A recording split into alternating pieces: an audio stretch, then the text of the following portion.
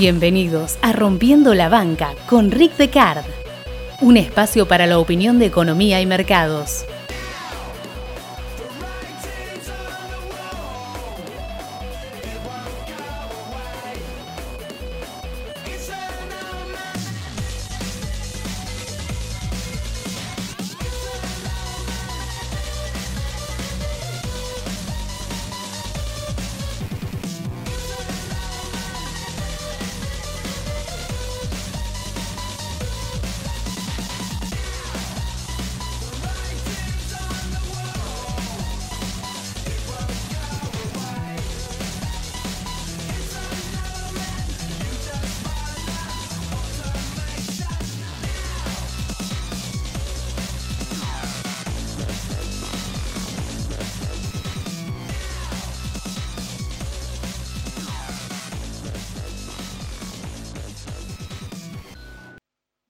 La profecía y el don de la profecía son tan viejos como la humanidad.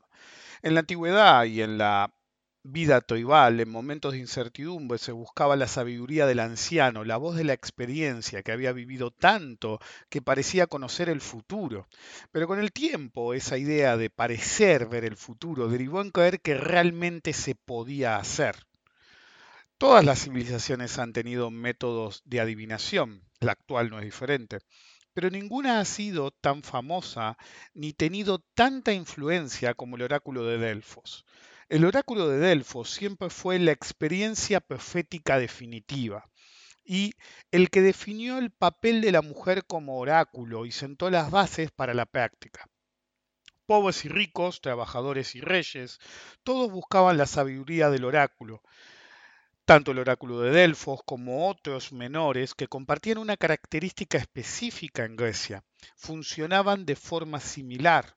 La característica específica es que todos los auténticos oráculos se erigían sobre manantiales que se encontraban en fallas geológicas, con la característica adicional de que en esas fallas geológicas se emitían vapores tóxicos que al ser inhalados provocaban un trance, una serie de alucinaciones que permitían ser usados con supuestos fines proféticos.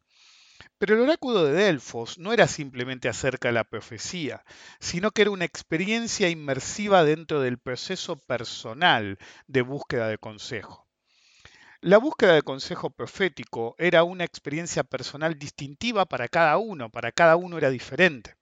El oráculo aprecia eh, esa cualidad personal de cada uno eh, y ofrecía profecía solamente una vez al mes, el 7, que se consideraba el día del nacimiento de Apolo. Originalmente era el oráculo de Pito, por eso el nombre Pitonisa, pero en algún momento pasó de ser oráculo de Gea, ¿sí? Pito era hija de Gea, a oráculo del dios Apolo, y de Pito pasó a llamarse Delfos. Uno de los mitos más antiguos sostiene que un pastor observó que sus cabras se comportaban erráticamente al acercarse a una grieta que había en la colina y de la cual salían esos vapores, y el pastor se acercó y comenzó a profetizar, entre comillas. Muchos empezaron a acudir, pero después de varios muertos por caer totalmente dados vuelta en la grieta, se decidió crear el sistema por el cual una mujer, la pitonisa, profetizara para los consultantes. Antes que eso, la gente iba y básicamente dormía en el lugar y los sueños extraños que tenían hacían que se interpretaran como una profecía. La razón de que fuera una mujer era que, muy pocos lo saben, pero las mujeres griegas eran marcadamente más pequeñas que los hombres griegos y al ser más pequeñas requerían una menor exposición a los vapores tóxicos para poder profetizar y hacía que técnicamente hablando, tuvieron una vida útil como profetas mucho más prolongada. Así nació el oráculo de Delfos, que creció en tal forma y en tal fama que se volvió un conjunto de templos. En la entrada principal del templo de Apolo se podían leer tres frases. Primero, conócete a ti mismo. Y después, nada en exceso y la seguridad trae ruina. Parecen consejos de un seminario de Money Management. Las frases apuntaban al estado mental que uno debía tener al acceder al oráculo y al interpretarlo, pero más generalmente eran consejos sobre cómo encarar la vida. Conoce tus límites, conócete a ti mismo, ¿sí? No tengas exceso de seguridad que puede traer problemas, no hagas nada en exceso. Siendo el más importante de todos, obviamente, conócete a ti mismo, como dicen en inglés, know thyself. Tener la capacidad de introspección. Bienvenidos al episodio 201, tercera temporada de Rompiendo la Banca. Soy Rick Descartes y permítanme esta temporada ser su profeta amigo para ayudarlos a ver entre las tinieblas de lo que puede ser. Recuerden colaborar en la difusión del podcast, en Twitter con me gusta y retweet, dejando un buen review en iTunes o de cualquier otra forma que se les ocurra. De no hacerlo, pueden caer por esa grieta sin retorno que conduce al inframundo. Como dije, el oráculo de Delfos era una experiencia inmersiva. Fue el lugar en el que se inventó el turismo. La gente viajaba porque era una atracción, una forma de contacto con los dioses. Al crecer en popularidad y atender en estricto orden, sin importar la clase social, se creó infraestructura para acomodar a todos los visitantes que llegaban en forma anticipada, creando así el primer sitio vacacional de la historia, el primer resort y el primer, de hecho, parque temático de la historia. El día señalado, el 7, todos ya durante la espera habían tenido tiempo de reflexionar sobre las consultas que iban a hacer y hacer introspección respecto del problema que los atraía a Delfos. El oráculo de Delfos fue durante más de 1000 años una influencia en la historia como nada ni nadie ha sido antes. Si bien hay multitud de ejemplos de las profecías del oráculo, por ejemplo, Alejandro, antes de ser Magno, pero ese día no atendía, faltaban como 15 días para que atendieran, entonces Alejandro agarró y fue casa por casa, porque la pitonisa no vivía en el templo, sino que era una del pueblo más, y entonces fue casa por casa hasta que encontró a la pitonisa y la llevó de las rastras y del pelo, arrastrándola hacia el templo, que no quedaba cerca, hasta que en un momento la pitonisa harta le dijo: no hay quien te pare, nene. Alejandro se detuvo y le respondió: eso es exactamente lo que quería escuchar, y se fue para convertirse en Alejandro Magno. En lo personal, hay un caso que siempre me interesó muchísimo más y consiste en dos profecías separadas, de hechos que se profetizaron en un orden y sucedieron en otro. La primera en orden de ocurrencia, la profecía en sí, fue para Leónidas, el famoso rey espartano. Mirad, habitantes de la extensa Esparta, o bien vuestra poderosa y eximia ciudad es arrasada por los descendientes de Perseo, o no lo es, pero en este caso la tierra llorará la muerte de un rey de la estirpe de Heracles. Pues al invasor no lo detendrá la fuerza de los toros o de los leones, ya que posee la fuerza de Zeus. Proclamó, en fin, que no se detendrá hasta haber devorado a una u a otro hasta los huesos. Leónidas entendía que debía elegir entre su vida y la de su reino, esa era la profecía, y eligió la gloria. Fue el turno de los atenienses en orden de profecía, aunque esta consulta fue anterior, de consultar al oráculo ante la amenaza de Jerjes que se aproximaba. El oráculo dio una profecía brutal, una derrota griega total, sin importar lo que se hiciera. Pero una frase final era clave: solo la muralla de madera quedará sin conquistar. Temístocles, que gobernaba en ese momento, ordenó que las nuevas minas de plata que habían sido descubiertas se usaran en su totalidad para construir una gran flota, la muralla de madera.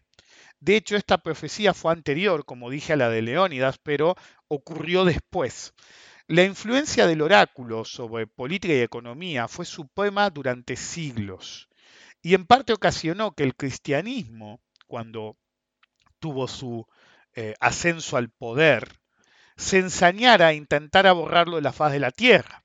Si bien hubo una especie de cruzada cristiana contra prácticamente todos los templos habido y por haber de la antigüedad, nada sufrió el ensañamiento de los cristianos como el oráculo de Delfos, porque no era simplemente un oráculo más, era el oráculo, el punto en contacto con el panteón de los dioses a través de Apolo.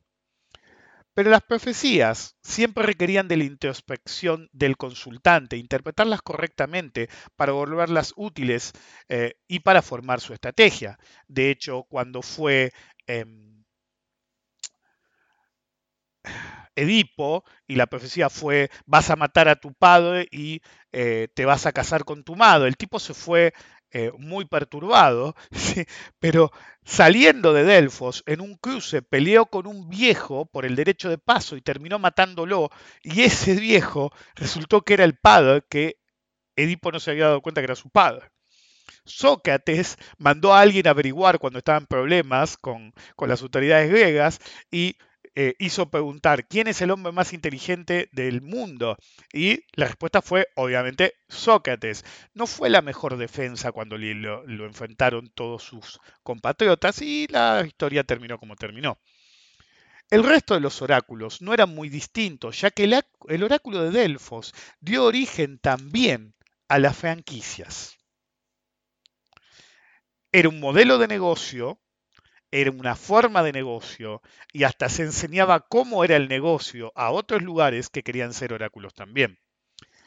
El oráculo era un proceso lento para el que buscaba y así en zonas de la fila había mujeres que eran falsos oráculos, había unas piedras cada tanta distancia de la fila que podían consultar los impacientes. Uy, mirá la cola que me queda, igual le pregunto a esta mina que se sentó ahí.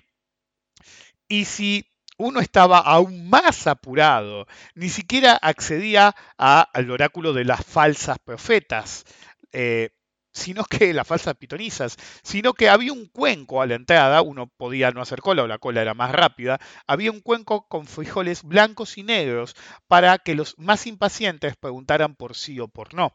De hecho, no se sabe si la respuesta afirmativa era blanco o era negro, no hay registros al respecto. Hace unos años, un autor, creo que fue mexicano o español, falsificó o tuvo el mal tino de escribir un relato en el cual lo hizo pasar por verdadero, en el cual decía que había cambiado toda su extensa colección de monedas por una moneda que era la que le faltaba y la más difícil, y cuando la recibía notaba que una de las partes estaba em, sin nada, era lisa. Y desarrollaba de que alguien le había explicado que esa moneda era para el oráculo, y entonces cuando esa moneda se tiraba al aire, si caía del lado liso significaba algo tremendo, porque era lo desconocido. Bueno, todo eso es falso. El tirar una moneda para ver si hay suerte es recién del siglo XVIII y XIX. No vino con el advenimiento de la moneda, el concepto de tirar una moneda al aire, de hecho. Se empezó a hacer, estrictamente hablando, en el siglo XVII y XVIII, cuando se empezó a analizar probabilísticamente qué podía pasar con una moneda que se tirara al aire. Pero todavía no se usaba en términos proféticos, es decir, ok, tiro una moneda al aire y veo qué hago. Eso de hecho pasó como 100 años más todavía, desde Simón Laplace, que fue el que se concentró más en el estudio de probabilidad básica, de si hay reposición, no hay reposición, si tiras una moneda al aire, etcétera. Eran todas desde el punto de vista probabilístico, no adivinatorio, por así llamarlo, o forma de buscar una profecía. Pero unos 100 años después sí la gente tiraba una moneda al aire. ¿Por qué es eso? Porque durante todo eh, el medio, desde que se tiró básicamente Delfos, la única forma adivinatoria que no te mandaba a la hoguera era lo que se conoce como bibliomancia. Hacías una pregunta, abrías la Biblia, leías qué decía el versículo y interpretabas qué decía ahí. En la antigua Grecia, como vemos, ya había ladris del análisis, como las profetisas esas que no tenían nada que ver con el oráculo. Como mencioné en el podcast 197, Don't You Know I'm Loco, si no sabes quién sos, el mercado es un lugar costoso para averiguarlo. En la serie Altered Carbon, que ya mencioné alguna vez, el protagonista se enfrenta consigo mismo dos veces. En la primera temporada lo hace con una copia recién hecha por él mismo, con el objetivo de tener una ventaja. Cuando deben decidir, porque es ilegal que haya dos, cuál de los dos seguirá viviendo, se deciden por el original, porque el original vivió la experiencia definitiva de enfrentar y derrotar a su hermana, el otro no. En la segunda temporada se enfrenta a un joven backup previo a volverse un rebelde. En esta ocasión es el original el que se sacrifica, pagando el precio definitivo, su propia vida, para que los demás sobrevivan. Porque el backup de joven no entendía todo lo que implicaba ese sacrificio. El más viejo había vivido tanto que prefería ser él el que se sacrificara y resetear su propia historia. En estos encuentros se desarrolla el epítome de conocerse a sí mismo, pero a veces no es una ventaja, sino todo lo contrario. En el segundo encuentro, en el enfrentamiento, el original durante la pelea le dice al backup joven que había sido backupeado, es decir, reinstaurado, porque se consideraba, es decir, el líder del pelotón consideraba que era el único que tal vez podía enfrentarse al original. En medio de la pelea dice, What you know, I know. Es decir, lo que vos sabes, yo sé. Pero después de decirlo, el más joven lo vence. La experiencia per se no es la panacea si deriva en exceso de confianza, what you know I know. Ese exceso de confianza y la información dada a su yo más joven fueron claves en su derrota. De un lado el exceso de confianza, del otro comprender que ese exceso de confianza era real y sentir la necesidad de salir de los patrones conocidos como única alternativa para convertir una debilidad en la inesperada fortaleza. Abrazar lo desconocido como última oportunidad a veces lleva más al éxito que la experiencia mal utilizada o inútil en sí por sus características inherentes, sobre todo si hay sobreconfianza o exceso de confianza. Pero vencido o no, el original no solo se conocía a sí mismo, sino que aprendía con cada encuentro, y al ser un superviviente durante siglos, aprendía mucho más rápido que su yo joven. La diversificación y el control de riesgo de exposición son los que nos permiten evolucionar aprendiendo de los errores. La clave es la supervivencia a largo plazo.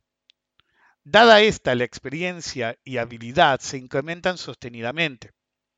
En la actualidad, el cruce definitivo entre profecía e introspección está a cargo del libro de los cambios, más conocidos como I Ching, que en realidad poco tiene de sobrenatural, si se quiere, es más una herramienta para la reflexión introspectiva, que representa la democratización y autonomía finales de la adivinación. Cada uno lo hace por su cuenta. No hay nada que aprender, las reglas son simples, se sigue el simple procedimiento, se lee el resultado, se reflexiona acerca de él. Listo. Incluso actualmente se puede llevar la app en un smartphone, pero la clave siempre es no tanto la reflexión que se haga sobre el resultado en sí, sino la introspección embebida en esas meditaciones, la cadena de razonamiento resultante. Algunos no necesitan el I Ching para hacerlo, yo no lo necesito. No es, como dije, estrictamente adivinación, sino un método de ayuda a la introspección, una inducción en búsqueda de una respuesta, que por ahí nos es esquiva o no sabemos cómo enfrentarla. En la antigüedad, significaba un largo y peligroso viaje místico al oráculo de Delfos. Hoy es una simple consulta, nada más. Y a veces en el oráculo de Delfos, si algo salía mal o los portentos no eran beneficiosos o eh, no parecía que el dios estuviera dispuesto a hablar a través de la mujer, se decía, los dioses se callaron, hay que esperar. En El hombre en el castillo, no la aberrante serie que aguanté ver un par de pedazos, un par de capítulos y cuando vi más o menos por dónde era casi me agarró un ataque, sino el libro de Philip K. Dick, al que conocen por películas como Blade Runner y El Vengador del Futuro, que tampoco tienen mucho que ver y mucho en común con los textos originales. Es un escritor que ha escrito cosas fantásticas y da lugar a películas increíbles, mejores que sus propios textos, pero nunca tienen casi nada que ver. La historia transcurre en un mundo en el que Alemania ganó la Segunda Guerra Mundial, pero descubren que es porque viven en una realidad alterna, en la que buscan al hombre en el castillo para descubrir que éste reconstruyó la verdadera historia, por así llamar, en forma aproximada o dejando implícita otra realidad alterna que no es la nuestra, pero bastante aproximada, usando el I Ching, dejando implícito que no había salida de su propia realidad, pero se tenía el consuelo fútil que en realidad no era lo que realmente había pasado. Interesantemente, muchos de los que han leído el libro no entienden la ironía de que por ciertos datos queda claro que el hombre en el castillo ni siquiera había descubierto la verdadera realidad, sino que otra de las múltiples alternativas implícitas. En 1995 salió una película llamada Decoy, una basura total, que no la recomiendo para nada, con Peter Weller y el que siempre me olvido el nombre que hizo de Terminator 1000, en la que él, Peter Weller, es un mercenario retirado adicto al I Ching. No es relevante en sí ese dato, pero muestran que usa una ya vieja, muy vieja y poco conocida teoría operativa que tuvo su advenimiento con la notebook, las primeras notebook, en particular vinculada al Forex. Se usa una serie de computadoras en círculo, cada una siguiendo un activo en particular, o una serie de ellos, pero usualmente es uno solo, un par, es decir, dólar peso, dólar yen o lo que fuere. Pero uno no está dentro del círculo, sino fuera. Ustedes están acostumbrados a, sea un mega setup como el mío o uno pequeño, a que normalmente se intenta la inmersión en el mercado. Es decir, por ejemplo, yo estoy adentro de una herradura de monitores. En este momento, cuando grabo el podcast, normalmente miro para el lado de la puerta siempre, porque grabo en la notebook que tengo de backup más lejos, pero sigo dentro de mi herradura. Entonces ustedes están acostumbrados, ya sea por ustedes mismos o por ver a los demás, a el concepto de estar adentro, intentar la inmersión del mercado. En este caso es lo opuesto. No hay espacio dentro de la mesa que normalmente es circular. No puedes estar dentro de la mesa. Y las notebooks apuntan para afuera y no tienen monitores extra. Uno está afuera del mercado y como tal no busca el seguimiento continuo, sino discreto, en ciertos momentos. Es una lógica similar a las partidas rápidas y simultáneas de exhibición de los grandes maestros de ajedrez. Un gran maestro de ajedrez no puede jugar y concentrarse al mismo nivel que se enfrenta a un tipo que tiene un nivel similar a él cuando se enfrenta a 50, 100, 20 tipos, lo que sea. Entonces hacen un truco. El tipo no razona como razona normalmente en una partida, sino dice, ok, mira el tablero y dice dónde deberían estar las piezas. La apertura se la saben de memoria los tipos, abren y reaccionan a vos. Pero si el que lo enfrenta no sabe mucho de ajedrez, hace movimientos extraños. Como hace movimientos extraños, el gran maestro de ajedrez va a entrar en automático. Es decir, sabe dónde tiene que estar el caballo, sabe dónde tiene que estar el alfil, entonces avanza las partidas y no les gana a sus contrincantes, sino que a la mayoría de ellos son los que pierden. Y cuando él ve el jaque mate en una de sus visitas, después que dio toda la vuelta de nuevo, agarra y lo fleta y es uno menos. Siempre hay un par de jugadores que son un poco mejores y se concentra más en ellos. Pero la ventaja que tiene el gran maestro es que si bien todos piensan y piensan y piensan, él va en automático y atiende rápidamente a todos los que son muy malos, reduciendo rápidamente la cantidad de jugadores que lo enfrentan. Cuando Bobby Fischer vino a la Argentina en su momento, jugó con un montón de jugadores y hubo uno solo que le hizo un poco de fuerza, que si mal no recuerdo era Ganda de Perú, que en ese momento era un joven prodigio, y fue el único que le hizo un poco de fuerza. No es que le ganó y lo pasó por arriba, pero básicamente Bobby Fischer arrasó con todo el mundo y se concentraba solamente con el que jugaba un poco mejor. Cada tanto, en el sistema de trading y en forma periódica, se recorren los monitores, es decir, no es que se da vuelta constantemente como en las partidas rápidas de ajedrez, sino que uno está haciendo otra cosa cada tanto y en forma periódica. Se recorren los monitores tomando rápidamente una decisión entre mantener, transformar o cerrar. La idea es el análisis rápido con decisión de primera respuesta, evitando sobreanalizar y buscando renovar, como alguna vez he dicho, en cada vuelta, o más bien resetear la visión en cada vuelta. Vieron que yo a veces digo que a veces borro totalmente un gráfico, o si no lo borro, abro un gráfico nuevo y lo planteo desde cero a ver si hay algo que no vi o algo que me parece que es diferente. El concepto de este sistema de trading es exactamente el mismo. Se busca la reacción de primera respuesta, es decir, la reacción de lo primero que veo totalmente reseteado. Obviamente es algo enfocado a un tipo de operador con un cierto resto de dinero importante que suele manejar numerosas posiciones y usualmente más de un mercado. Los más perspicaces de ustedes notarán que es algo que de hecho yo hago en forma adaptada a mis fines en el mercado de futuros. Y por eso he diseñado plugins y sistemas de respuesta automática que requieren que yo vea cada tanto y no siga todo el tiempo cada activo. Incluso los que me conocen hace más años y asistieron en la época que daba seminarios y charlas en persona, recordarán haber sido testigos de un pequeño truco que usaba, ya que en esa época para analizar rápidamente muchos activos, usaba ese método, sobre todo cuando venía el Q&A y me hacían preguntas sobre papeles y todos me preguntaban sobre uno diferente. Entonces, aprovechando un atajo de ese momento, el Advanced Get, que uno hacía Control Tab y lo usaba porque tenía un solo monitor, presionando Control Tab rápidamente, navegaba entre todos los gráficos, mirando no más de unos segundos cada uno, pero interpretándolos lo suficientemente rápido, a esa misma velocidad.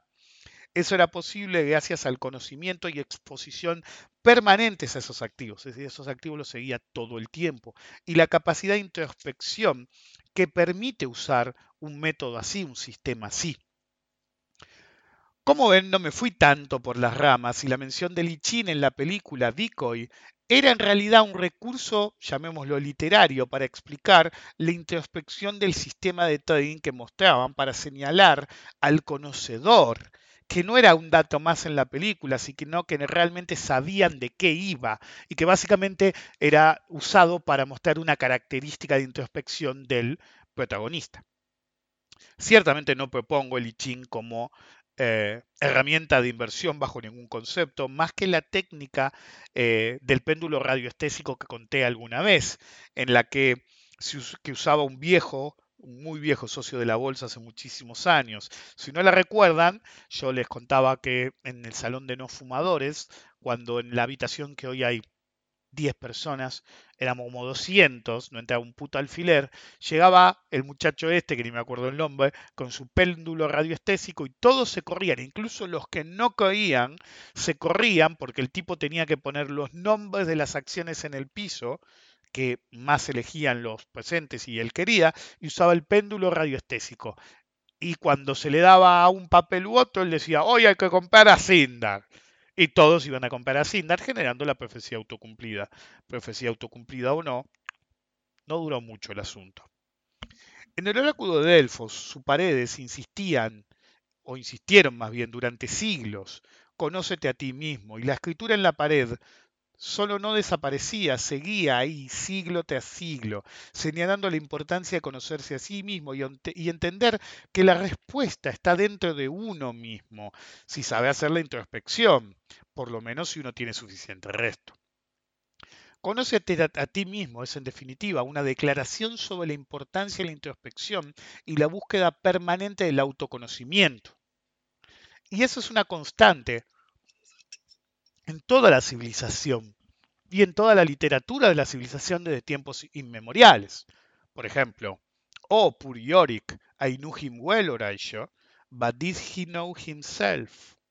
Obviamente Shakespeare no dijo eso último. Esa variación que me permito es una muestra de cómo diferentes personas tendrán diferentes percepciones, diferentes mensajes. Shakespeare continúa de un modo, para mí el camino debería ser otro, dado a lo que me dedico, el mensaje debería ser otro. Cuando era chico, nos dieron un cuento policial y había que hacerle un agregado.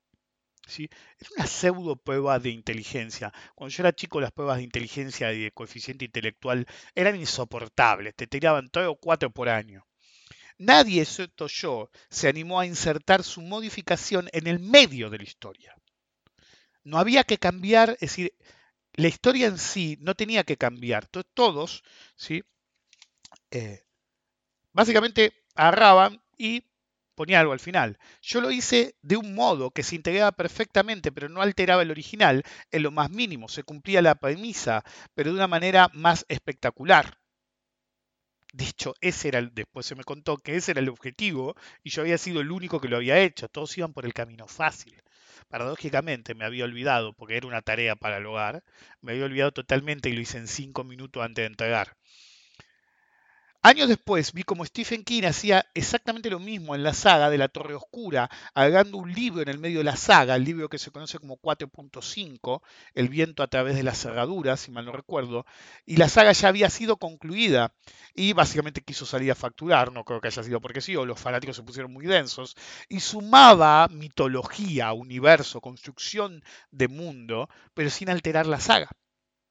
Cuando nos acercamos al mercado, deberíamos ser así, acercarnos a él sin dejar huella, alejarnos de él sin dejar huella, pero no por asumir que usamos poco dinero, sino más bien en el sentimiento, ¿sí? O en el sentido más bien, de nunca querer forzar la situación, lo cual es una de las cosas más críticas que hay. Un ejemplo claro sobre cómo un dato puede tener dos interpretaciones totalmente opuestas, que ese es el punto del oráculo de Delfos. Si tu introspección era mala, podías terminar como Edipo; si era buena, podías terminar como Leónidas o Temístocles. A Leónidas no le fue bien, pero básicamente sobrevivió Esparta, que era lo que él quería. Entonces, un ejemplo claro sobre cómo un dato puede tener dos interpretaciones totalmente opuestas en la actualidad y siendo lo más común, es decir, la decisión más común que se llegue a esa conclusión, totalmente errónea, es el comportamiento del volumen actualmente en el mercado americano. Pero seamos ejemplos sin eh, asumir que es en el momento actual. Por ejemplo, el dato sobre volumen puede ser que un movimiento alcista récord tenga lugar, pero que tenga con bajo volumen. Pero antes hay que preguntarse, ¿bajo volumen respecto de qué? ¿De lo anterior? ¿Del promedio? ¿De su historia? ¿De qué?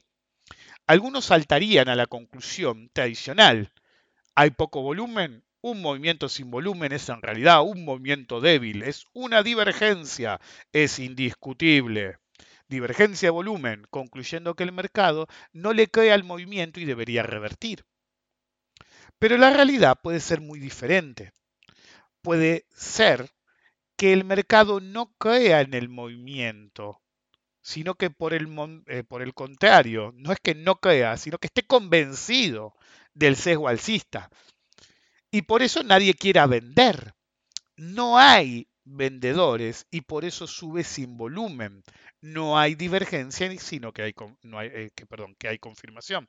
Es decir, es algo típico que he enseñado en mi seminario de análisis técnico en el contexto del estrangulamiento de volumen. Entonces, es simple. Si vos ves un mercado alcista, muy alcista, pero lo ves con bajo volumen, no significa per se que ves una divergencia. Muy bien puede ser que la gente, el mercado, está tan convencida que es para arriba, que nadie quiera vender o vendan solamente fracciones de las posiciones y por eso no hay volumen. Entonces, no hay vendedores. No es que no hay interés. Y si es falta de vendedores en vez de falta de interés, por lo menos de interés del movimiento alcista, porque si no hay vendedores, no hay interés en vender, no hay divergencia, sino que hay confirmación. Como los mercados están diseñados para ir para arriba, se cree más en el fenómeno a la baja, conocido como estrangulamiento de volumen, pero debe analizarse bajo los parámetros recién explicados de todos modos, sea para arriba o para abajo, el análisis es el mismo. A veces el estrangulamiento de volumen no es que nadie quiere vender, sino que no hay compradores. Como decía, no hay ejemplo más claro que el mercado americano actualmente. El volumen en el derrape, si durante toda la caída de este año, fue monstruoso, tanto para el Standard Poor's 500 como para el Nasdaq, en parte debido al cierre de descubiertos. Entonces no fue solo venta, sino que hubo mucho cierre de descubierto. Al haber mucho cierre de descubierto, el volumen se disparó. El rebote primero, y ahora los nuevos máximos, por lo menos en el Nasdaq, se dan en un contexto de volumen mucho más bajo que en ese momento. Pero hay algo clave. El volumen promedio de los últimos 2 meses es muchísimo superior al previo a la crisis. Es decir, sí hubo una explosión de volumen a la baja y sí el volumen actual es menor a esa explosión de volumen, pero uno no tiene que comparar el volumen actual con el volumen de la baja, sino al ciclo anterior, inmediatamente hablando, de la baja. Y era en algunos casos menos de una cuarta y una quinta parte el volumen previo. Entonces no hay baja de volumen, de hecho hay suba de volumen respecto de los promedios estables, sacando como se dice, la superemocionalidad de la baja en la que tuvieron los que se tiraron por la ventana y la gente que se jugaba en los mínimos. Entonces el volumen explotó. Entonces, donde algunos ven divergencia y que no se le cree al movimiento, la realidad es que lo que no pueden ver es la mezcla entre el que compró bien en los mínimos y no piensa alargar, o reduce la exposición y deja correr el resto. Y del otro lado, el que aguantó el infierno de una super baja y no largó en esa hecatombe, menos va a largar ahora. Por ahí larga un poco, por ahí reduce la exposición, pero no va a largar en masa. Eso hizo que el Nasdaq metiera el nuevo máximo histórico y el Standard Poor's tuviera un comportamiento alcista impresionante, a pesar de que no hizo nuevo máximo. Pueden gritar fake market, todo lo que quieran, pero el mercado puede mantenerse irracional mucho más tiempo que ellos solventes. Hace años que venía hablando del efecto de hiperliquidez en el mercado y de cómo se necesitaba algo realmente mayor para gatillar una corrección importante. Me escucharon 1000 veces. Una corrección de cierta importancia, pero como expliqué en un seminario de burbujas, la respuesta iba a ser la de siempre, emitir más y a mayor velocidad. Y mientras el mercado acepte el dinero nuevo, eso habla de inflación de activos, sesgo alcista en el mercado e imparable. Eventualmente no va a funcar más, pero yo no voy a shortear un mercado así. Por eso cada vez que me preguntaban al respecto, desde que volví en el 2015 de mis vacaciones, respondía que probablemente no intentaría operar a la baja cuando la crisis ocurriera y sobreviniera, por más fuerte que pareciera, por más que sobreviene una corrección mayor. Y ahora saben por qué. Al tren se lo espera en el andén, no en las vías. Porque esto no es acerca de divergencia, sino acerca de fuerza relativa. Fuerza relativa. Media docena de acciones empujan el Nasdaq y no pasa lo mismo con el Standard Poor's 500, que solamente es afectado en forma menor por arrastre. Y la caída del jueves, que a tanto le llenó el culo de preguntas, fue acerca de la pandemia y de la segunda ola, que ella es clarísima.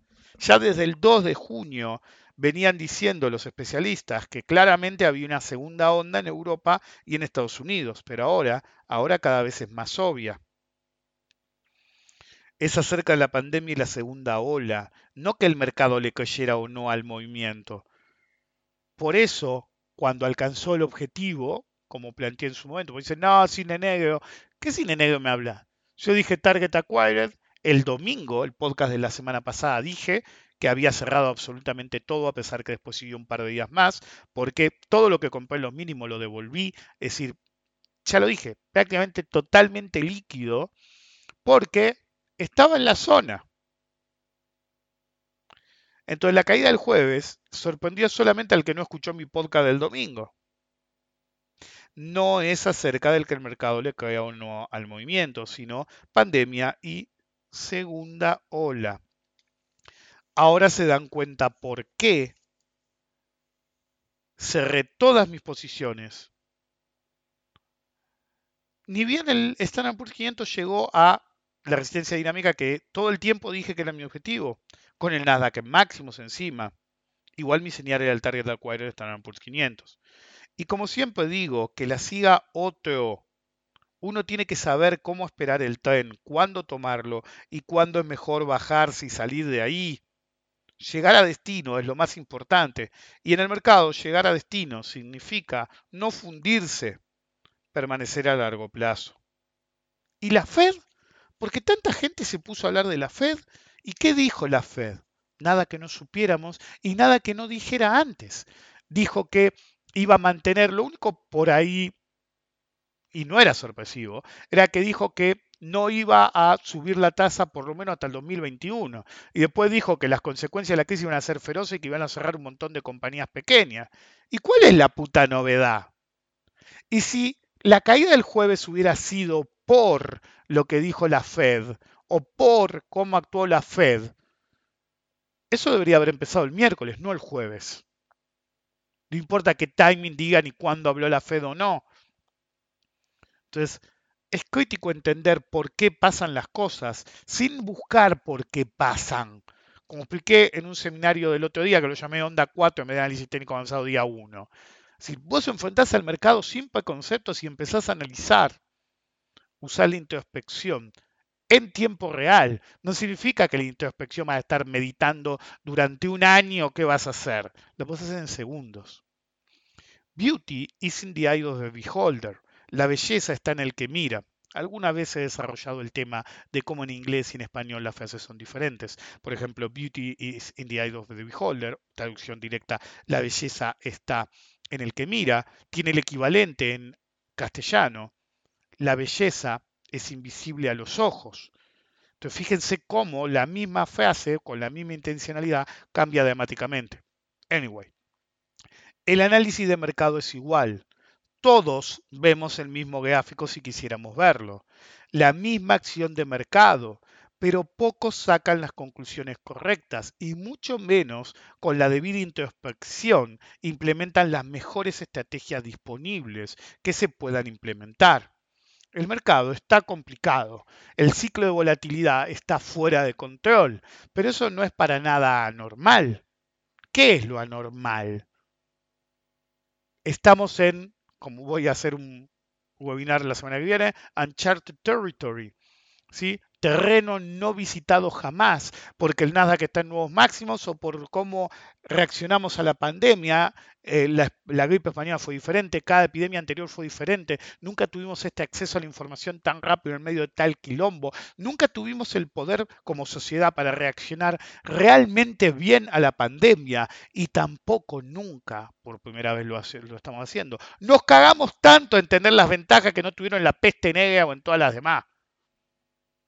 Entonces es Uncharted Territory y la volatilidad del mercado va a responder a eso. Estamos en un mercado tan colapsado que ya no es acerca de Bitcoin versus Fiat Money. Es acerca de un pelotudo que antes de la pandemia no operó, es decir, había comprado acciones una vez, ¿sí? Hizo un montón de apuestas, literalmente, psicóticas en el mercado. Y como ganó un montón de guitas, dice, Buffett ya fue, el futuro soy yo. ¿Saben cuántas veces escuché que un pelotudo que no sabía hacer un carajo dijera el futuro soy yo? Cientos, miles. Ni yo me acuerdo los nombres de esa gente. El don adivinatorio, o si se quiere ser menos místico, la capacidad analítica que permite extrapolar probables escenarios futuros, no tiene sentido si uno no es capaz de tener la introspección necesaria para poder diseñar una estrategia y luego implementarla. El nombre del juego es introspección, la que nos permite actuar con ecuanimidad, conscientes de nuestros propios límites y sesgos. Si no somos capaces de eso, somos seres fallidos. No somos capaces ni en el mercado ni en la vida. Un ser incompleto lleva vida incompleta. La introspección nos permite tener una ventana a ser mejores, a autocontrolarnos, a autocontrolar todo lo que tenemos en exceso y hace que hagamos mal las cosas. El mercado no es simple, el mercado es simple. Y no me estoy contradiciendo. El mercado es complejo, difícil, si uno lo hace difícil, y es simple, si uno lo hace simple. Como dije, yo opero en la zona de máxima probabilidad y que está, es decir, con las probabilidades a mi favor, porque si usted no pone las probabilidades a su favor, eventualmente el mercado las va a poner en su contra. Yo me fijo en los setups de máxima probabilidad, me fijo en operar en la zona de máxima probabilidad de ocurrencia y en las zonas de máxima potencialidad de beneficio, no solo probabilidad. Entonces, cuando llegaste, Standard Poor's 500, a mi target acquire, me chupa tres huevos y seguís. Pero la fortuna favorece la mente preparada. Normalmente cuando yo digo hasta acá, normalmente se acabó. No necesariamente se acabó totalmente, sobre todo en hiperliquidez, como vemos con el rebote que hubo el viernes. Pero lo que es crítico es que se acabó en términos de, ok, tuviste una mega suba sin una puta corrección fuerte. De golpe tenés una puta corrección fuerte. ¿Vas a sobrevivir? Perfecto. Tenés que operar con ecuanimidad, con sentido común, con introspección. Si seguís operando como operaste cuando el mercado se hacía mierda, vas a perder. No se pueden operar todas las bajas del mismo modo. Pero repito, como dije en su momento y cada vez que me preguntaron, cuando se haga mierda te vas a shortear todo. Y yo siempre decía, no creo que la próxima vez opere para abajo. ¿Por qué? Porque estamos en una era de hiperliquidez. Y en estos 3 meses se imprimió más de lo que nunca se imprimió, a una velocidad que jamás se había visto antes. Y cada vez que hay un problema, van a seguir imprimiendo. Lo dije en God Money, Modern Love. New Monetary Theory, baby. Let's print till we drop dead. Imprimamos hasta que caigamos muertos and then some. Y muertos también. Como le dije a mi mujer el otro día, al ritmo que vamos, si la civilización realmente cae mañana, es decir, hay una extinción masiva, la humanidad desaparece mañana, supongo que deben estar en backups, va a seguir escupiendo dólares la Reserva Federal por 6 meses, un año. ¿Ok? Entonces, en una era de hiperliquidez, shorts estructurales, es decir, un short estructural es un short que realmente apunta a una baja sustancial, es ridículo.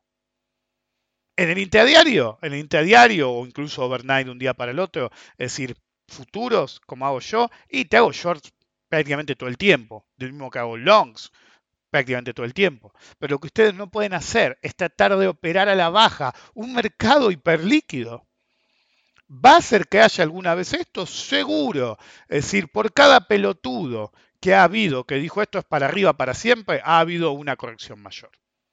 Irving Fisher, en la víspera de la hecatombe de 1929, dijo esto es para arriba para siempre. Hemos alcanzado un momento en la historia de la civilización que estamos en una meseta de crecimiento perpetuo. Un par de días después, un par de semanas después, hizo todo mierda. Y Irving Fisher, que era un economista, puede seguir usando lo que él ha explicado, es un economista respetable, pasó la historia con la frase más desafortunada posible sobre economía y mercados. Entonces, sean capaces de generar la introspección necesaria para enfrentar el mercado y generar la mejor estrategia. No traten de forzar al mercado a hacer lo que ustedes quieren y después llorar porque las cosas no funcionaron. Esto no es acerca de ser un profeta del mercado, sino analizarlo probabilísticamente. Siempre me preguntan, ¿cómo acertás tanto? A veces puedo ser taxativo, a veces puedo ser ambiguo y a veces prefiero no opinar. Y todos mis análisis son probabilísticos, no taxativos per se. Nos vemos la próxima.